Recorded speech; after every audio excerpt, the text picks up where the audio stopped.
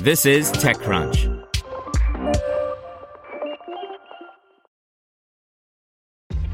This episode is brought to you by ShipStation. You know, some things take a lot of work, like sending little robots to far-off distant planets. And just as that's challenging, so too is running a successful e-commerce business, especially when there's so much to do. So I want to introduce you all to ShipStation. Now, I love using ShipStation because of its easy-to-use dashboard, which makes managing orders and printing labels a breeze and super smooth. Oh, and the customer service is just out of this world. It's exactly what you need to help grow your business. Sign up for your free 60-day trial at shipstation.com/technews. That's shipstation.com/technews. Brought to you by Panasonic, a company that continuously creates the technologies that move us all forward. And this year, you can join them when they bring new tech innovations to the first ever all-digital CES starting January 11th. Get your access pass at panasonic.com/CES.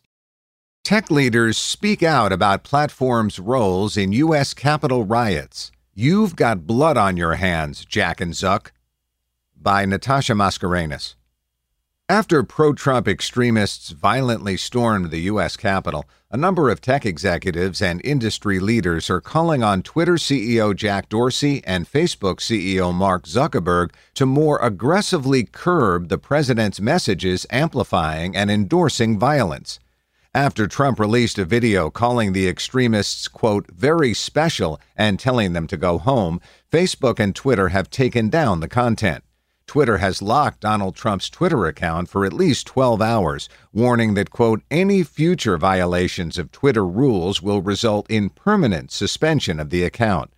The riot triggered the platforms after long scrutiny to finally react to Trump's incendiary tweets and messaging. As the situation continued to play out, some prominent tech figures saw the roots of the riots as the platforms that ignored and amplified misinformation surrounding the election, allowing violent rhetoric to spin out of control in the final days of the Trump presidency. Chris Sacca, one of the earliest investors in Twitter, wrote, "You've got blood on your hands, Jack and Zuck.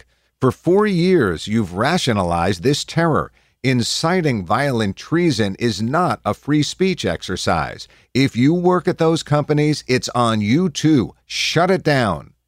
Alexis Ohanian, the co-founder of Reddit, added to Sacca's remarks, saying, "There are a lot of hard questions we're going to have to answer for our children." Ohanian left Reddit's board in 2020 following Black Lives Matter protests. Alex Stamos, Facebook's former chief security officer, wrote that both companies needed to act, arguing that, quote, the labeling won't do it, and that Twitter and Facebook, quote, have to cut him off. Tech platforms have repeatedly come under fire for failing to address the rise of misinformation and groups coalescing around conspiracy theories. Twitter's latest response has been the introduction of tags to flag potential misinformation. Ellen Pao, tech investor and the former CEO of Reddit, argues yesterday's chaos is directly linked to Dorsey's inaction. In November, Pao and Laura Gomez, a former tech founder and CEO, called on Dorsey to limit Trump's influence on Twitter, explicitly accusing Trump of using Twitter to incite, quote, a coup. "We told them to do the right thing. They didn't, and here we are," Pao wrote on Twitter yesterday. Timnit Gebru, a top researcher who recently was fired from Google's AI team, slammed Facebook and Twitter, but further placed blame on YouTube, which she says has, quote, completely managed to get out of the spotlight for facilitating hate speech. A video from Trump posted Wednesday, where he calls the rioters special people and urges them to go home, was eventually taken down from Twitter, Facebook, and YouTube.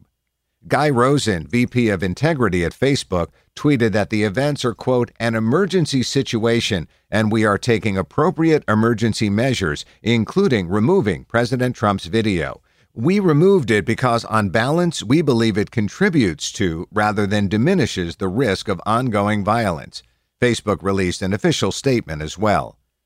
With Inauguration Day just 2 weeks out, platforms will continue to play an intense role in safeguarding a peaceful transfer of power. Wednesday's events feel like a tipping point. The terrorism has pushed Silicon Valley tech figures to criticize some of the industry's most powerful leaders and implore them to act before further violence takes place. Let me say in no uncertain terms, @Jack, @Vijaya, @KVZ, if you do not suspend Donald Trump's Twitter account for the next day at least, this mob attack on Congress is also on you. Sorry, but he's incited violence for days using your tools in large part, and you need to act now, tech media figure Kara Swisher wrote in a post on Twitter. To hear everything you need to know about the week's top stories in tech from the people who wrote them, check out the TechCrunch podcast, hosted by me, TechCrunch managing editor Daryl Etherington. Each week we go in-depth on 2 or 3 of the week's top stories from in and around the startup ecosystem, and I'll be joined by the TechCrunch experts who covered them. They tell us why the news is so important and what they think matters most to you, our listeners, whether you're just interested in tech or that's where you make your living. New episodes drop every Saturday morning, so be sure to subscribe to the TechCrunch podcast wherever you listen to podcasts.